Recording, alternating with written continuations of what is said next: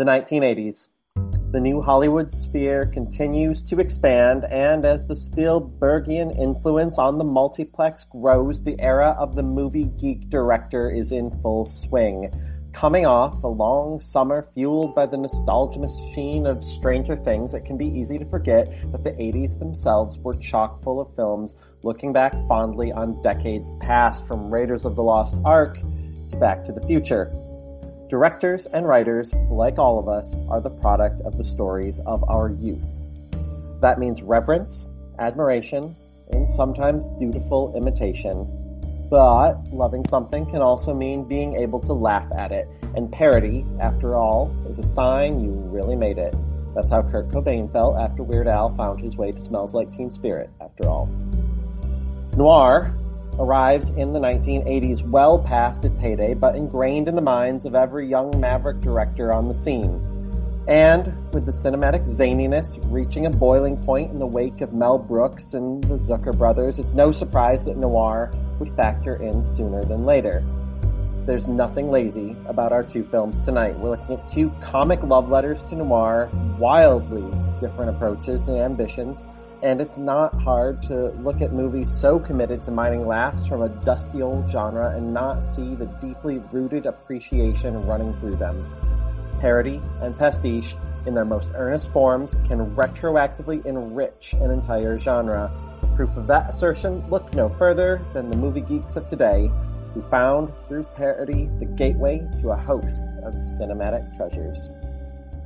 Yeah, well, like a man told me once, step out your door in the morning, you're already in trouble. It's just a matter of whether you mixed up at the top of that trouble or not, that's all. So you're a private detective? I didn't know they existed except in books, or else they were greasy little men snooping around hotel corridors. Yeah, well, that's just like, your opinion, man. Step aside like a nice fella and let us do our job. What's in it for me? Nobody got hurt. Who got hurt? I'm saying I think they died quickly, though, so I don't think that they got hurt. Ladies, it's okay with me. Hello and welcome to Celluloid Dirt, where two friends get together to watch new and familiar noir films, then talk about them. Except tonight, it's not two friends, but three. We're trying something new here on Celluloid Dirt, and are excited to welcome our first guest host, Brandon Shockney. Hey guys, well, thanks for having me. Glad to have you, Brandon. For those who may not have listened before, I'm Tristan Johnson. And I'm Fred Pelzer, and as you can tell from the intro, tonight we are looking at the lighter side of noir as we examine a pair of loving send-ups from the 1980s, Dead Men Don't Wear Plaid and Who Framed Roger Rabbit, which is where Brandon comes in. Yes, Who Framed Roger Rabbit, one of my favorites of all time. Maybe I say it's on my Letterboxd account, my number one favorite movie of all time. As we know, Letterboxd is the ultimate indication of a person's soul. So I think, yeah. You have to pick four. You're supposed to pick four movies to put? How are you supposed to narrow down four to put on your profile? It's so hard. I hacked my Letterboxd account. I just put Who Framed Roger Rabbit 5 times. But no, I'm very excited to talk about that and Dead Men Don't Wear Plaid, which was a completely new experience for me. So I'm coming at it from the two different spectrums, where one movie I've seen like at least 20 times, and the other movie, this was my first experience with it. Great. Well, we've been toggling a lot for us too. It's kind of sometimes it's brand new. Sometimes we're well familiar with something, so we've been going back and forth a bit too and getting both sides of that. And it's been a blast. Now we get to share it with someone else. Yeah. We're so pumped to have you. Oh, thank you. And just a little background of Brandon, I met through the improv scene here in Chicago 10 years ago. The pain. But he's I know it's kicking the pants there. But yeah, Brandon is just like one of the funniest, most talented performers I know. He's performed on main stages all across Chicago. He's taught. He's led teams. And while he may no longer be based in Chicago, he was an obvious perfect match for talking about a couple of funny odes to the genre. Yes, Thank you. and we all Quite got to make a web series together. That's also true. Yeah. That was Oh, 8 man. years ago. Oh my no. goodness. It was, wasn't it? These timestamps, Fred, they're killing me. They're killing me. Well, this should be an especially fun week to introduce a third to our discussion, so we might as well get down to it. Our first film up this evening, it doesn't just mine familiar noir tropes for laugh, it extracts entire classic scenes for that very purpose. We are talking, of course, about Dead Men Don't Wear Plaid. Here's the trailer. Steve Martin, Rigby Reardon in Dead Men Don't Wear Plaid. Will $200 be enough in advance, Mr. Reardon? $200, I'd shoot my grandmother. No criminal is too tough for him. No pain is too great. Where'd you learn that? At camp. Released in 1982 and directed by Carl Reiner, Dead Men Don't Wear Plaid stars Steve Martin, Rachel Ward, and Carl Reiner himself. And also Ingrid Bergman, Humphrey Bogart, James Cagney, Brian Donlevy, Joan Crawford, Bette Davis, Burt Lancaster, Cary Grant, Ava Gardner, Kirk Douglas, Alan Ladd, Veronica Lake, Charles Lawton, Fred McMurray, Ray Milland, Edmund O'Brien, Barbara Stanwyck, Lana Turner, and Vincent Price. So clearly we're dealing with a film with something extra up its sleeve. The plot is gleefully obtuse. Martin is playing a private detective named Rigby Reardon, who is investigating the death of a scientist and cheesemaker named John Forrest at the behest of his daughter Juliet. Martin follows lead after lead through the rogues gallery of noir before ending up on an island off the coast of Peru where her father is alive and pulled into a cheese bomb conspiracy with the Nazis, and ends with the untimely destruction of Terre Haute, Indiana. This is a wacky movie, and it is, of course, built around this central premise of pulling in clips, harvesting clips from all manner of classic noir, and reappropriating them throughout. And truly, this is less a movie about its actual plot than it is a means to take Steve Martin on a journey through classic noir. Brandon, you've already said this is your first time seeing this. I'm curious how that has all played for you. And also, I mean, your relationship to Steve Martin would probably be another good thing to touch in about. And, presumably you've seen him in something else besides this. You may have caught him somewhere. Yeah, absolutely. You heard of him. Although I will say, I hadn't seen this, and this may be sacrilege to say, I haven't seen The Jerk, which is their first combo together, right? I still haven't seen The Jerk, so that maybe they got to take my comedy card away from me for saying that. But no, of course, I've been a big fan of Steve Martin for a while. I mean, most recently, I just binged Only Murders in the Building, both seasons of it, and what a fun kind of. It's weird to say comeback, but it is like a late career. Late career. We're back in the comedy stylings on TV between him and Martin Short. It was really nice to just have that again. That show feels really special, but yeah. So I was very curious going into this. I also want to know, based off you guys. I mean, you two are the experts. Did you recognize every time someone showed up that's clearly it's archival footage that they're using or whatever? Were you able to immediately kind of pinpoint each person? I caught about half of them. I was like, oh yeah, Vincent Price, of course. But some of those were going over my head. I was like, clearly this is someone. I just don't know. Well, the first time I watched this when I was a child, every one of them except Bogart went over my head. Sure. I might have caught Vincent Price then, but I probably was 10 years old when I watched this for the first time, and I did the gimmick was entirely lost on me, minus Bogart. I'd seen Maltese Falcon at the point I saw this, and nothing else. And I have not watched it since.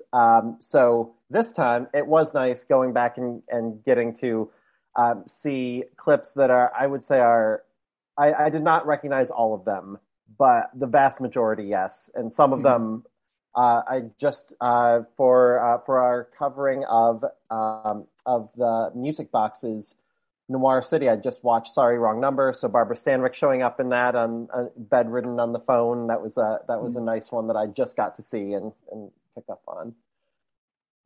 Fred, what about you? Yeah, it's sort of in a similar boat to you. I watched this in the 90s at some point. My dad was definitely a fan, and yeah, at the time, a lot of it definitely went over my head. But I watched it again a few years ago, and more of it clicked. And then even just watching again this time, like you said, having like really thrown ourselves in the deep end of classic noir, even more of the actors and the films I was able to place. I'm still not definitely close to 100% on that, but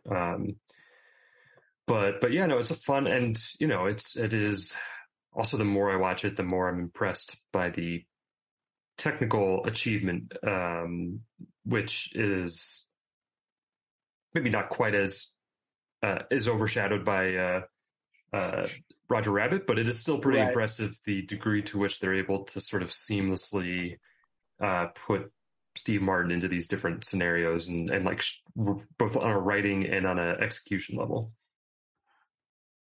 Yeah, it's like obviously everything's being reverse engineered to move him according to what the scene is allowing, and and they're trying to pick scenes they can play with enough. There's enough vague scripting in there that they can adapt it easy enough. In some cases, it just seems fun watching him interact with these classic stars. In other cases, like I think the one that landed funniest for me was the Double Indemnity, and like that one seemed so, because it's certainly on the iconic end of even among the classic scenes we have here. That one's one of the most, and it seems like they were really like they wanted to set up that punchline of him being Barbara Stanwyck. Right. That's the thing, is like you see him putting the stuff on, and you cut to the grocery store and you're like, of course, it's that outfit, it's that hairdo. Yep. Like that's what's happening right here. Right. I think my favorite of the bits was the really short one where he goes up to that.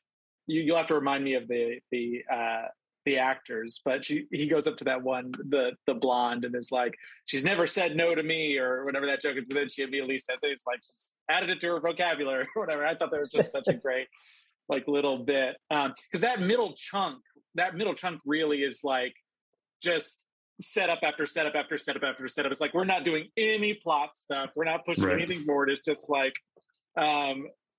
which is where I found, because I think from what I'm gathering from both of you, I mean, generally, I feel like we're all pretty favorable on the movie, right? But like, I think around that part is where I started to lose a little steam in it, around the middle, and then the back end, I was kind of ready for the premise or the promise of the movie to kind of wrap up. Yeah, I mean, it's really it's got the one card to play, right? Which is I mean, there's two cards, right? There's what new scene from films past is Steve Martin going to pop up in, and then also like Steve Martin style jokes, right? Where it's like the running gag of she sucks the bullet out of his wound, or what have you. And I don't know that those like two halves are perfectly married together or like coherent. But yeah, it's sort of like, it definitely gets into a rhythm where you're like, okay, this is kind of like fun, but it's not building to anything, because each scene has to like reset the story essentially, and these characters are never going to come back again, because they're not going to be able to like, only in a few instances are they able to like string together two different movies as though it's the same character. And right. And so it's like the pleasures of it going in are brief and immediate. They're not anything that you're not trying to attach yourself to these characters, because you know they're going to be gone, and the plot will move on entirely from them. But it does kind of work in that the Big Sleep-esque convoluted noir where you just are burning through plot points, and so it is a good fit for that for what it is trying to send up. No, I had the same thought. That the same thing we've seen so many times in the season, that these plots are just a thin excuse to string along a series of interesting incidents.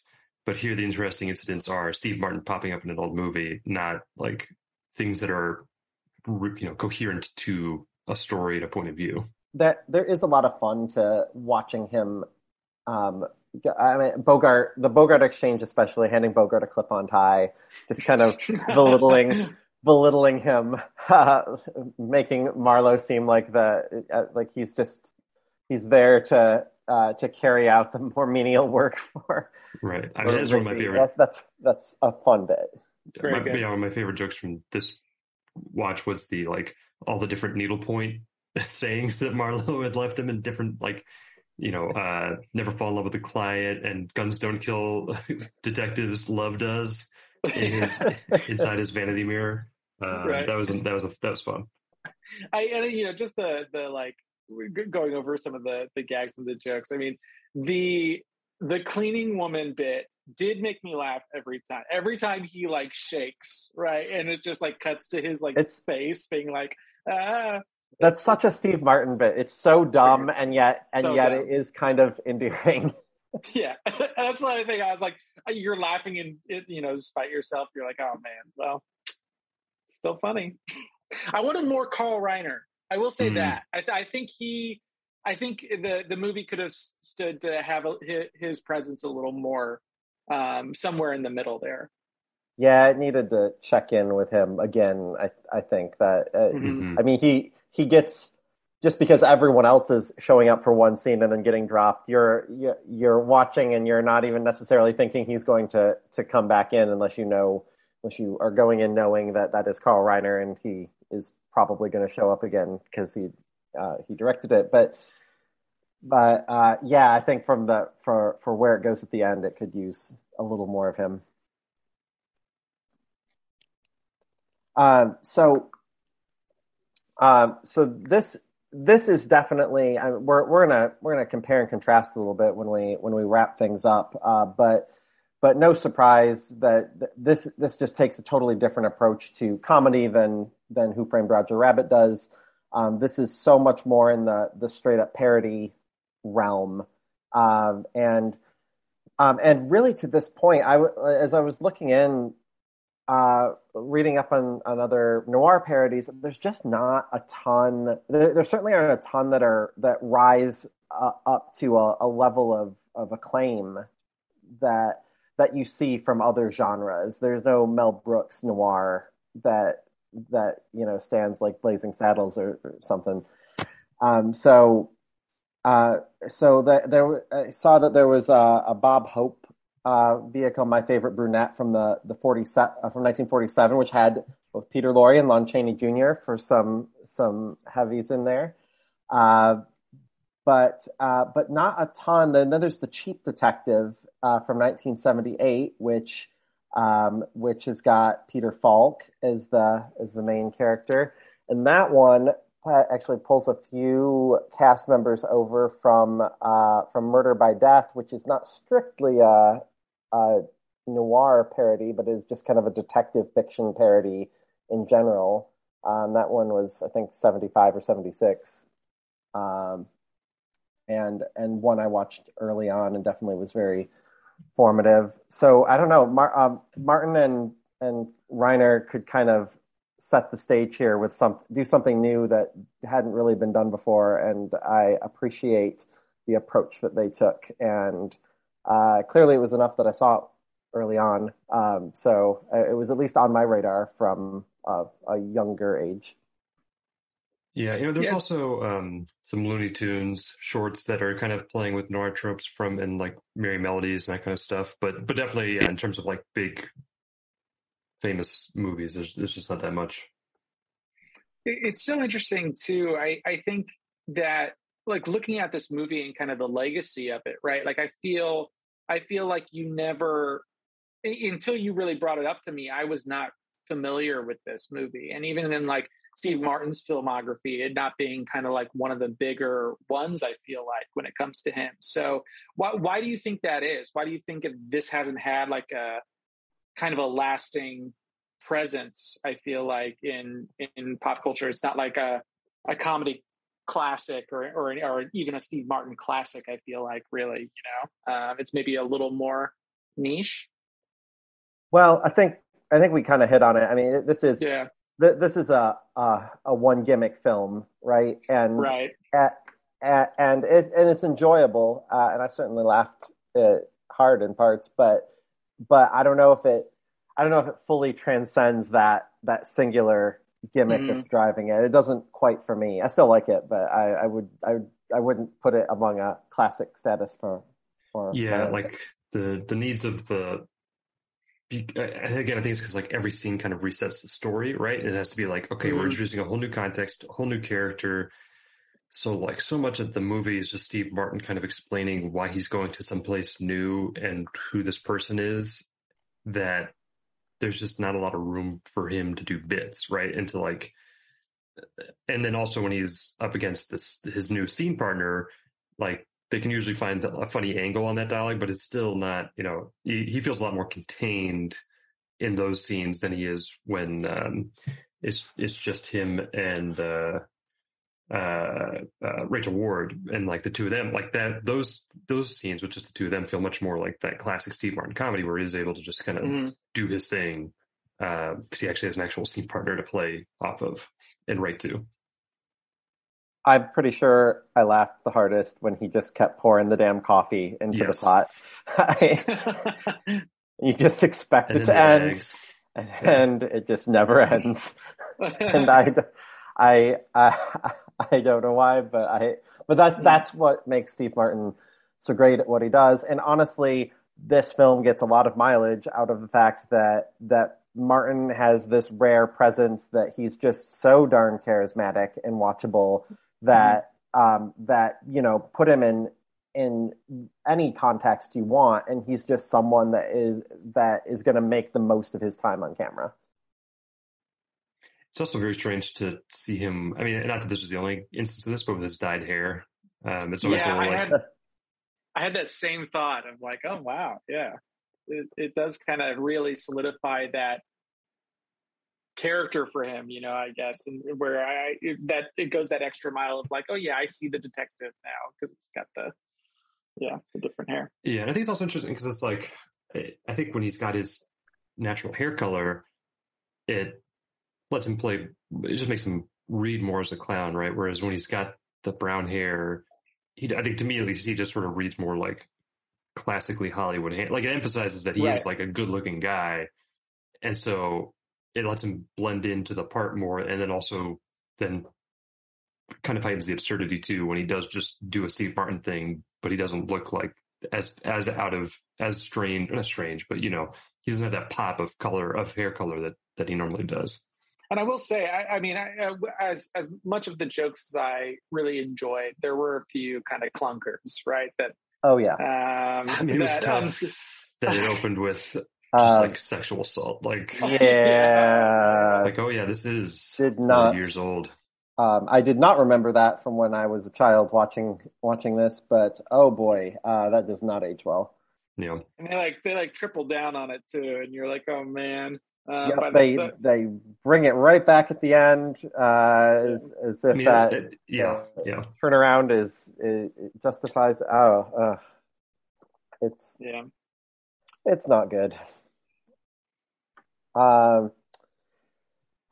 Let's see what I had a few other notes I jotted down from it. I thought were interesting. So Martin and Reiner had done The Jerk together, which is a really fun movie. I haven't seen that in years, but I thought it was pretty great. Between those, Steve Martin starred in the American adaptation of Dennis Potter's Pennies from Heaven. Dennis Potter would go on a little later in the 80s to craft another great noir homage, The Singing Detective with Michael Gambon, which we won't be covering on this podcast or in this series, as it's a mini series, but it is pretty wonderful. There were 19 different classic noir films in total that were that were all incorporated into the film. And Martin apparently did not really spend much time watching any noir in preparation for this. He didn't want to sink into doing an imitation of Bogart or another classic detective. He wanted to come in fresh. I don't know that that's Martin's game anyway. I think he would always be himself and bring his own weirdo energy to it. But he apparently was actively seeking to avoid that. And also, this was the last film from the great costume designer Edith Head, and she created over 20 suits for Martin. Wow. And she must have worked at least on some of the films that were then being integrated to, probably. I'm sure she did, yeah. Mm-hmm. And a fair portion of the people that are incorporated into this were still alive at the time that this was released, of course. Sure. So I'm curious how many of them got to see themselves be worked in and what they thought. Hopefully got a kick out of it. But yeah, again, I just feel like there's not a lot of meat to it besides the gimmick, right? And like the Martin stuff is fun, but even that generally isn't like commenting. Like the voiceover is playing with the noir tropes a bit, but for the most part, it's not really even like his gags are just his gags. They're not that much like riffing on. Again, probably because he was not immersing himself in it in the writing, so it really was just more of like a Steve Martin character dropped in here. Yeah, exactly.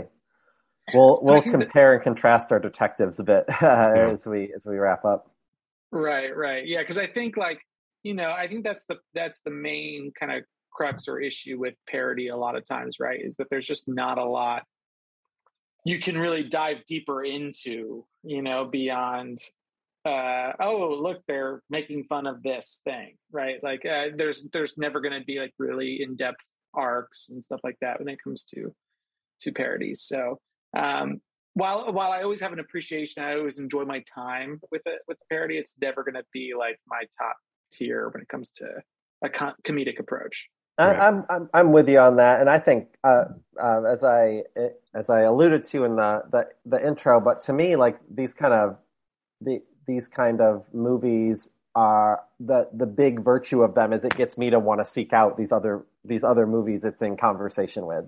It's lampooning, and it does deepen my appreciation for those movies that are put up on a pedestal and seen as something to laugh at.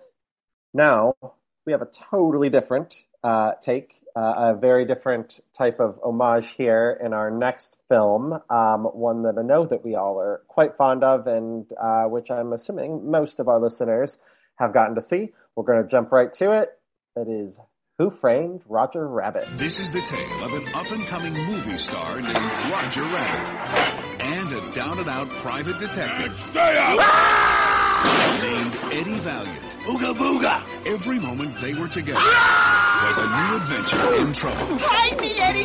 Please! Released in 1988 and directed by Robert Zemeckis, Who Framed Roger Rabbit stars Bob Hoskins and Christopher Lloyd with the vocal talents of Charles Fleischer and Kathleen Turner as Jessica Rabbit.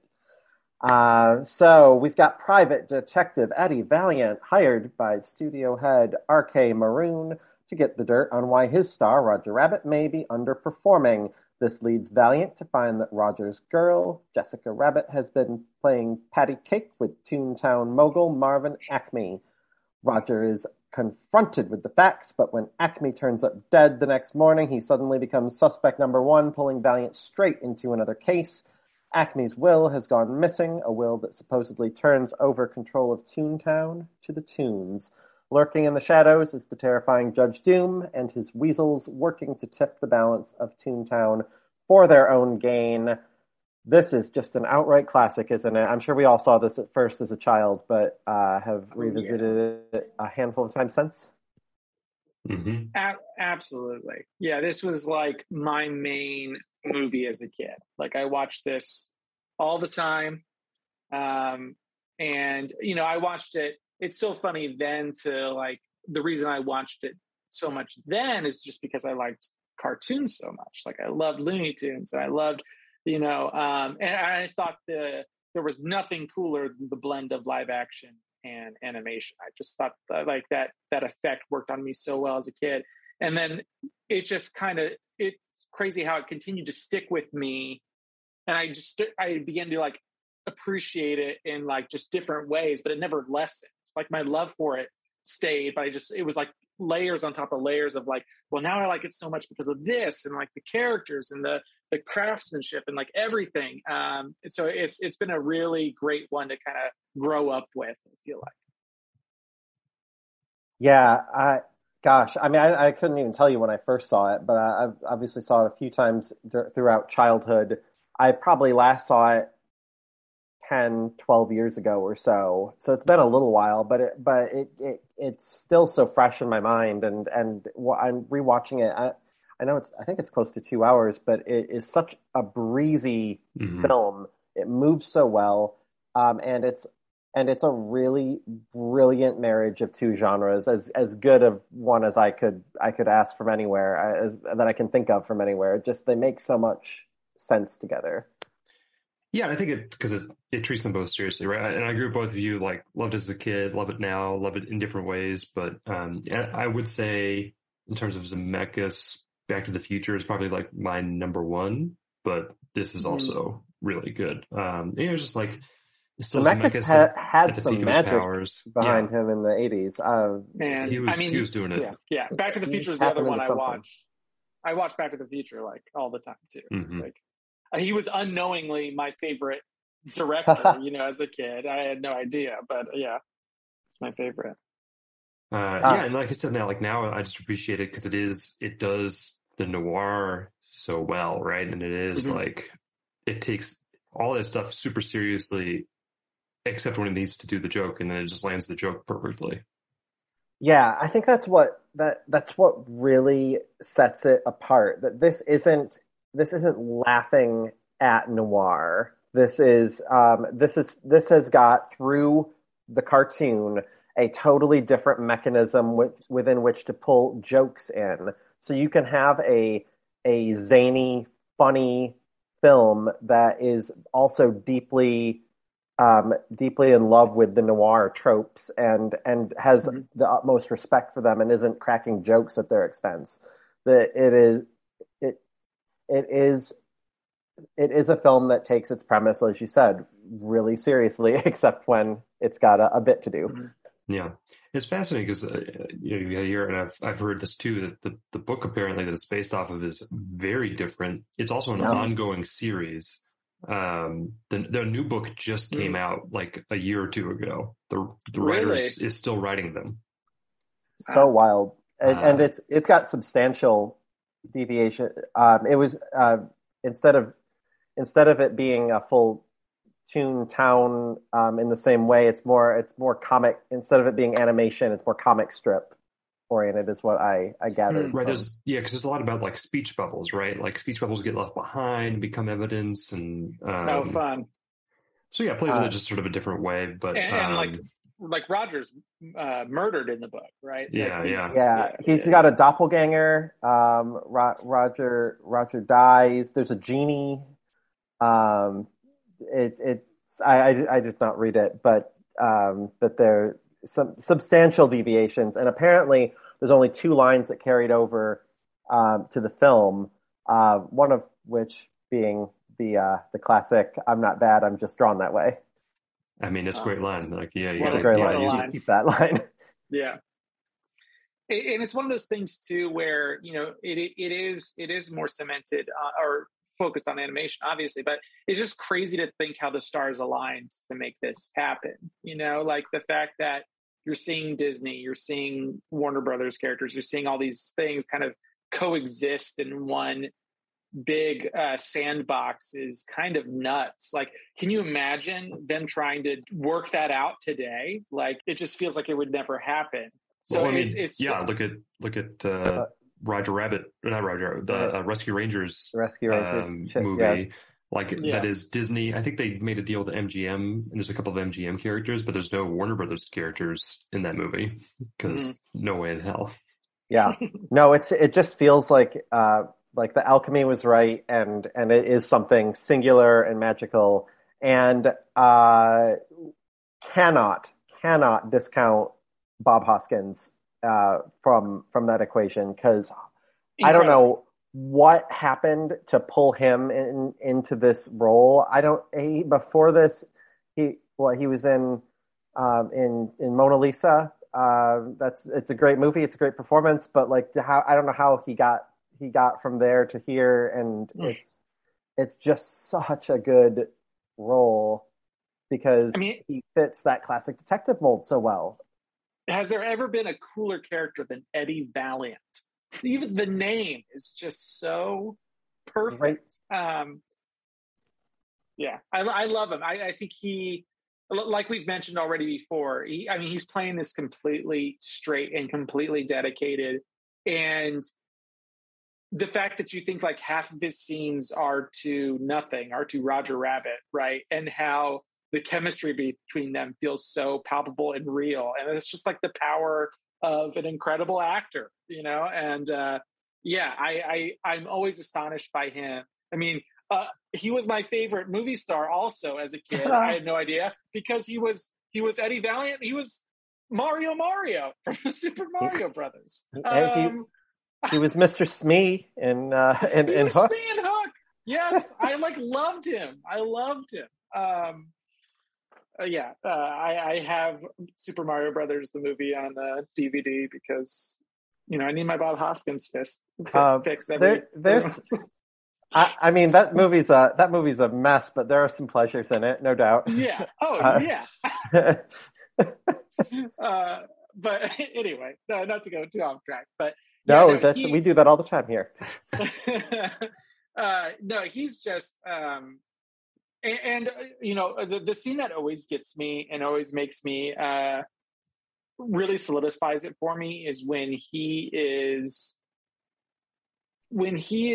developing those photos, right? And they actually take the time to have him look through the photos of like the beach and like with his dead brother and all that stuff. And there's just this really like shift in his attitude with that, and it's just like, so you feel for him so much in that moment, and it's just like, that to me is like a moment in the movie that solidifies like how seriously they're taking this stuff and not compromising for the jokes, is because they have scenes like that where we're really investing in his character. It just all works for me so well. It's just like when we talked about Chinatown, and you're recreating this classic era noir, and you're taking all of these themes that are familiar at this point, that are recurring, and you're doing them bigger and better, and you're just executing it so perfectly. And that just looking at Hoskins' arc over the course of this, it's everything you want out of your classic noir detective.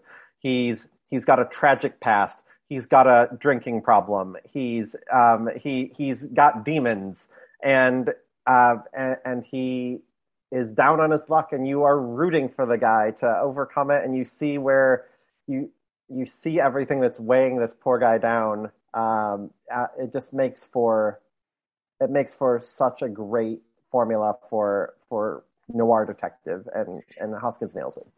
And they also, on top of like all the stuff that you would typically see in a detective, they also take advantage of this world, right? By saying like, he's got this unique thing where him and his brother were like circus performers, right? And they like loved Toontown. They thought it was a gas to like go and like hang out with the Toons. And it's just like, and they bring that back in that amazing scene where he's like making the weasels laugh, right? By doing his routines and stuff. And they don't hit on the circus stuff like really hard, but then when that happens, it's like, oh man, it pays off so well. So I love that they're taking stuff that maybe you wouldn't usually see in the hard-boiled detective as well, and incorporating that in this like cartoon Toontown wackiness vibes. He's doing the gags that you would see like Bugs Bunny and Daffy Duck do in Looney Tunes, like the end, like stuff falling on his head and whatnot. It's just, I love it. He's so good at that. He's just as good at that stuff as he is at the detective stuff, which not every actor can do that. No, yeah. Coming back to it this time, something that really is stuck for me is how much the plot like works. Like if you took out all the Toon stuff and you were just like, this is about a guy who gets pulled into a murder that turns out to be a bit of like corporate cover up because it's about land deals. I mean, that is like classic LA detective, especially post Chinatown. And it's not that far from reality, right? Like there used to be a great electric tram system in the city that was then destroyed to make a profit with the highways and car sales. Like it just gets applied to the Toons instead of like, you know, the parts of the city where the people of color were living that were bulldozed down to make way for the highway. Highway installation is nefarious business, and it ruins communities. And it's not as much as it sounds maniacal and comical coming from Christopher Lloyd. It is like that shit happens, and right. I mean, it's No Sudden Moves is about this too. That we just covered much earlier this year. Also, Christopher Lloyd, great villain. Terrified me as a child. Apparently, Tim Curry auditioned and he was turned down because he was too terrifying. I believe it. But Christopher Lloyd. Oh, so great here. It's fun to see him more buttoned up, right? Take something like he does with, at least for the 3/4 of the movie, right? But to use Doc Brown as like the big contrast to this is like such a fun to see him in like the all black and really serious and, you know, scary, as opposed to the all over the map physically Doc Brown. It's just fun to see that versatility there too. He's awesome in this. We know the scene that haunts all of our nightmares when he dips the shoe, right? Like, it's so upsetting. I mean, the shoe also, but also like when his eyes pop out, the reveal at the end is pretty. Yeah. Your brother, Eddie. I talk just like this. Yeah. I feel like that is a scene that is seared into my mind as a child, and he is the stuff of childhood nightmares right there, and then his hand turns into a giant axe. And you're like, oh god. Right. Yeah. Like you never like the idea of a cartoon murderer is wild, right? Like that is so scary because they don't have to play by any rules, but you know, they could. Right. Humans do. Everybody played Warner Brothers Super Mario. And I just ruined my own joke. But whatever that Warner Brothers mixed fighting game is with all the different characters, where like Bugs Bunny is fighting. Yeah. Multiverses, Multiverses, yeah. You know. The other thing too, I wanted to ask you both, do you think Zemeckis is more interested in, I mean, I guess it could be both, but do you think he's more interested in film noir or more interested in old Hollywood? Because it feels like the movie is really making a statement about Hollywood, and you know, there's some analog for like what the Toons represent, right, in terms of like actors and whatnot, and the transition from silent to talkies, and do you think he's putting his chips more in that, or I think he's got the noir beats so down that I can't. I think both is the cop out answer, but he just is so confident in the noir beats that he's hitting through here that I guess that's where I would lean. I don't know. I could see an argument that he is the old Hollywood of it all too is just so like, because he is so clearly in love with like the behind the scenes of like being on the lot and going to the cafeteria, and you've got, except instead of having like actors in togas next to cowboys, next to gangsters, you've got all of that plus, an animated wolf and an animated sheep just hanging out and having a meal between shoots, right? Like it's all right there. I think also, like you said, it's he loves all of it, and he loves the characters too.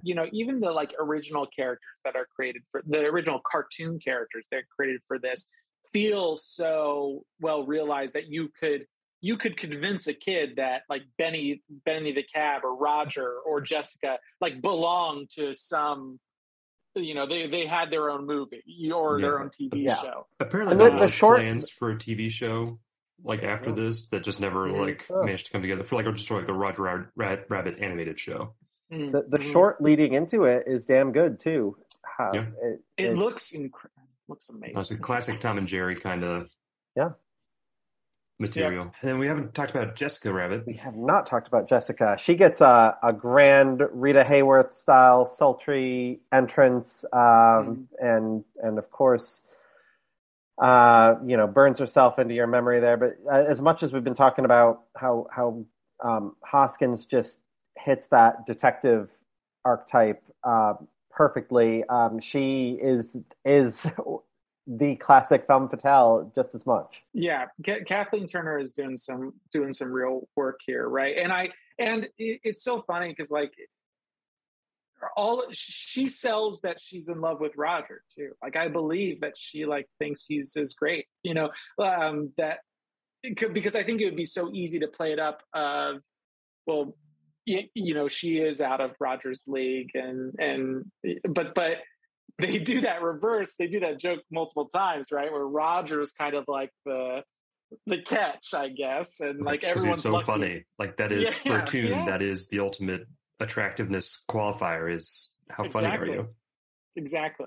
But she does such a good job at selling the sultriness, but then there's there is a lot of layers to her, and I just believe that she cares so much for this rabbit. All right, the animated cartoon of Roger Rabbit and the live action cartoon of Steve Martin, and how they let's bring them together. Why not? Yeah, I mean they're such different approaches, but the readily apparent observation is Steve Martin is just playing a string of bits, and Bob Hoskins is playing it completely straight. And so, as far as stacking them up together, they're just completely different approaches. The experiment I would do too is I could see Bob Hoskins doing Dead Men Don't Wear Plaid. I can't see Steve Martin doing Who Framed Roger Rabbit. Right, you have to be able to be so grounded for so much of that movie and just be the straight man to all the other jokes. And I guess it's not Steve Martin's like style. Right. No. And when you hear about like all the other actors that were considered for Who Framed Roger Rabbit before they landed on Bob Hoskins, it was a lot of like comedic people like Steve Martin and whatnot. I think like Bill Murray or like some other, Eddie Murphy, I think. Yes. Some other but it sort of like undercut the joke. Like if right. If right. that was funny, then Hoskins getting to go wild and get the weasels to laugh themselves to death only works if he's totally straight the rest of the movie. Yeah. And that would not Bill Murray, Steve Martin, that would just not play the same way. And I think that the same sort of applies to the movies themselves, right? I mean, like the actors, and I mean, especially with Steve Martin having also like developed the movie.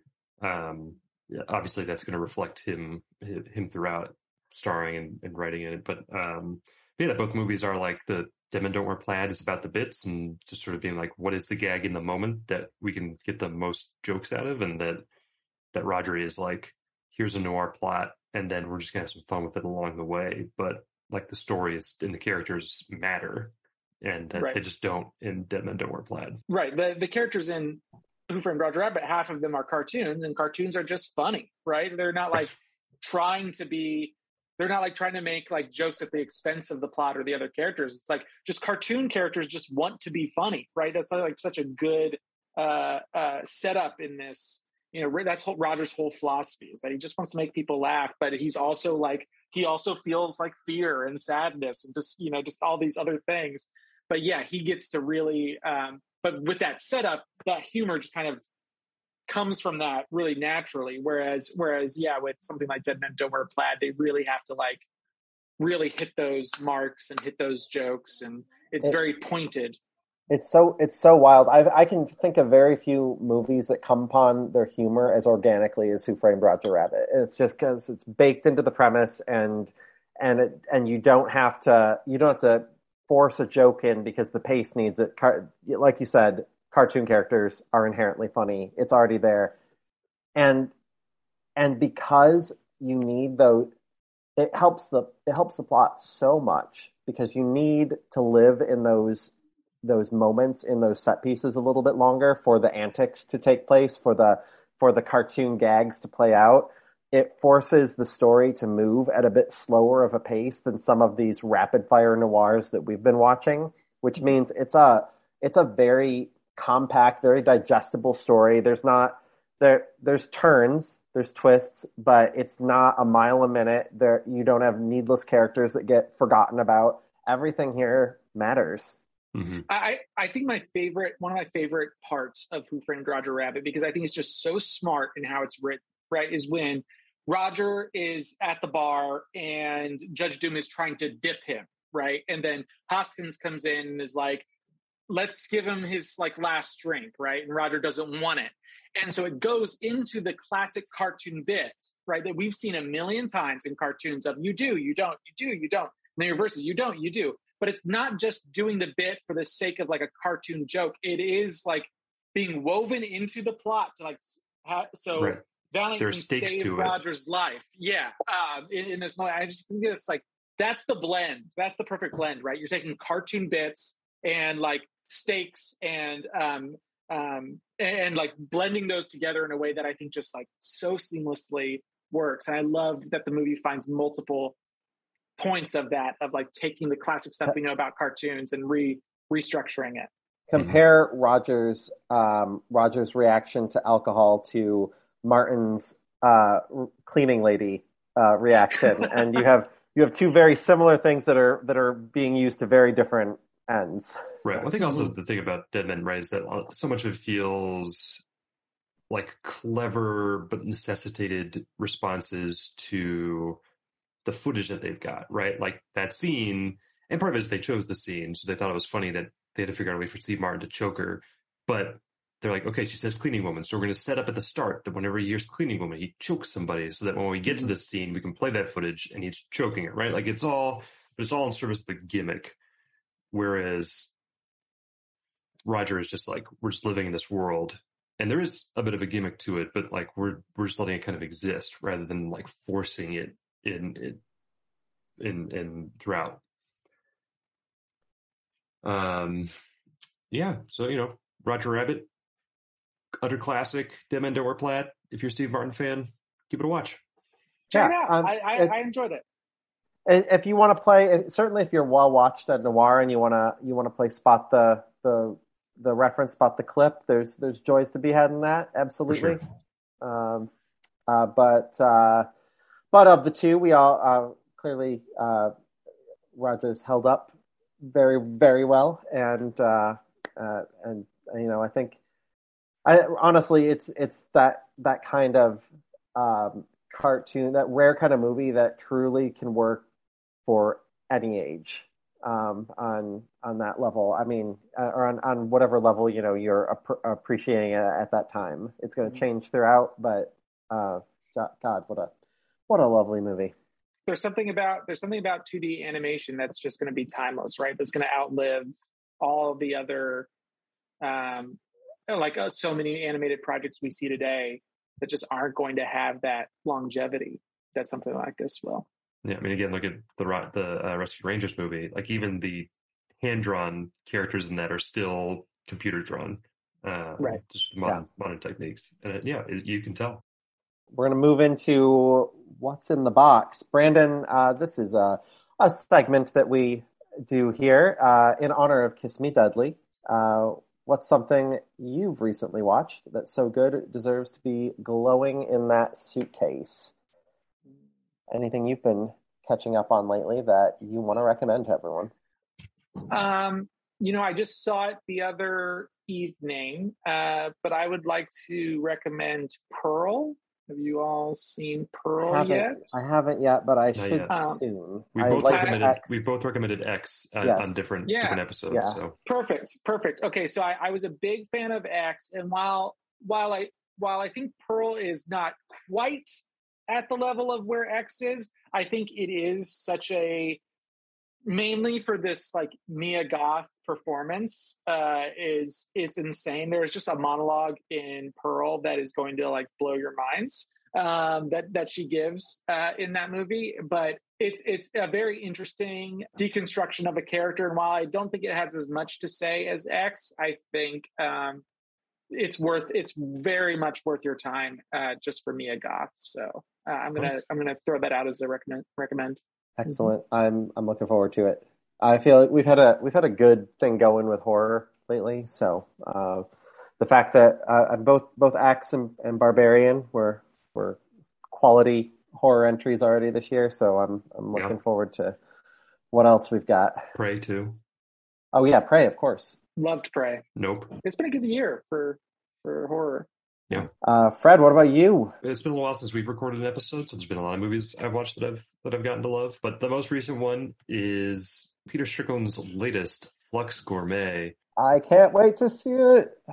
It is actually kind of firmly moves him out of the horror genre that he's been working in, but really just like leans into his full freak flag, and I love it. Again, in one of his little pocket universes that kind of exists side by side with ours, where not only is food-based musical performance a thing, but it's popular enough that there are multiple bands that engage in it, and they're all competing for a spot at a institute where they get a month of artistic support and financial support to develop their sound.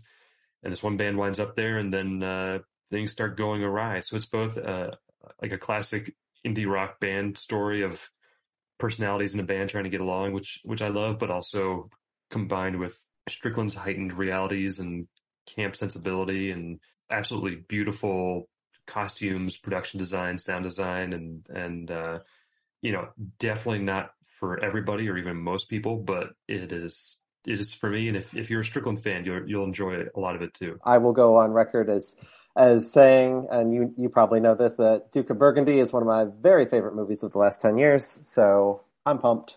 I can't wait to see it. What about you, Tristan? What's new for you? I have also watched a fair amount since we last were on. I did catch up on from when we talked about Detective Bureau 2-3. You inspired me to go watch Youth of the Beast, which is a wonderful Suzuki. I feel like it's kind of where he clicks into place, and it sets up what he'll maintain for Tokyo Drifter and Branded to Kill. I just a really great movie. So cool, so stylish. I also caught a samurai classic that I had been missing out on somehow, Harakiri, which is great. Like maybe the very best depressing film about hypocrisy I've ever seen. It is very depressing, but and it's a slow burner. But when it erupts in the second half of that movie, as everything just starts to unfold and the backstory unspools, and you get that beautiful fight on the windswept hills, and you get that haunting man on small army action at the end. It's just a great movie. Cool. Well, we've all got to watch some great movies, it sounds like. So, in conclusion, thanks as always for joining us on this excavation of the darkest, grittiest of genres. And a massive thanks to Brandon Shockney for jumping on with us. We've really enjoyed your insight. Glad to have you. Again. Thank you again for having me. It's been great. We would love to have you back. Brandon, where can people find you, or what projects you would like to promote? Well, you can find me on Twitter at BEE-Shock. And in terms of projects, I mean, I had one podcast I wrapped up with my buddy Jonathan a while ago, but people are still finding it and listening to it. It's called How Rude, the Full House podcast, where me and my co-host watched every episode of that TV show with a guest, and maybe you might hear Fred Pelzer on one of those episodes. It was a great project, and yeah, please check it out. Oh, awesome. Thanks for sharing. And of course, you can find us online at celluloiddirt.com and on Letterboxd under the handle Celluloid Dirt. We'll see you next time when we follow our detective into the decade with perhaps the most notable evolution of noir since its heyday, the 1990s. Until then, may your viewings be riddled with scandal and desperation. Good night. Celluloid Dirt is a Strange Phantom production. Written and produced by Tristan Johnson and Fred Pelzer. Music by Kevin MacLeod. His work can be found at incompetech.com. If you like the podcast, tell a friend.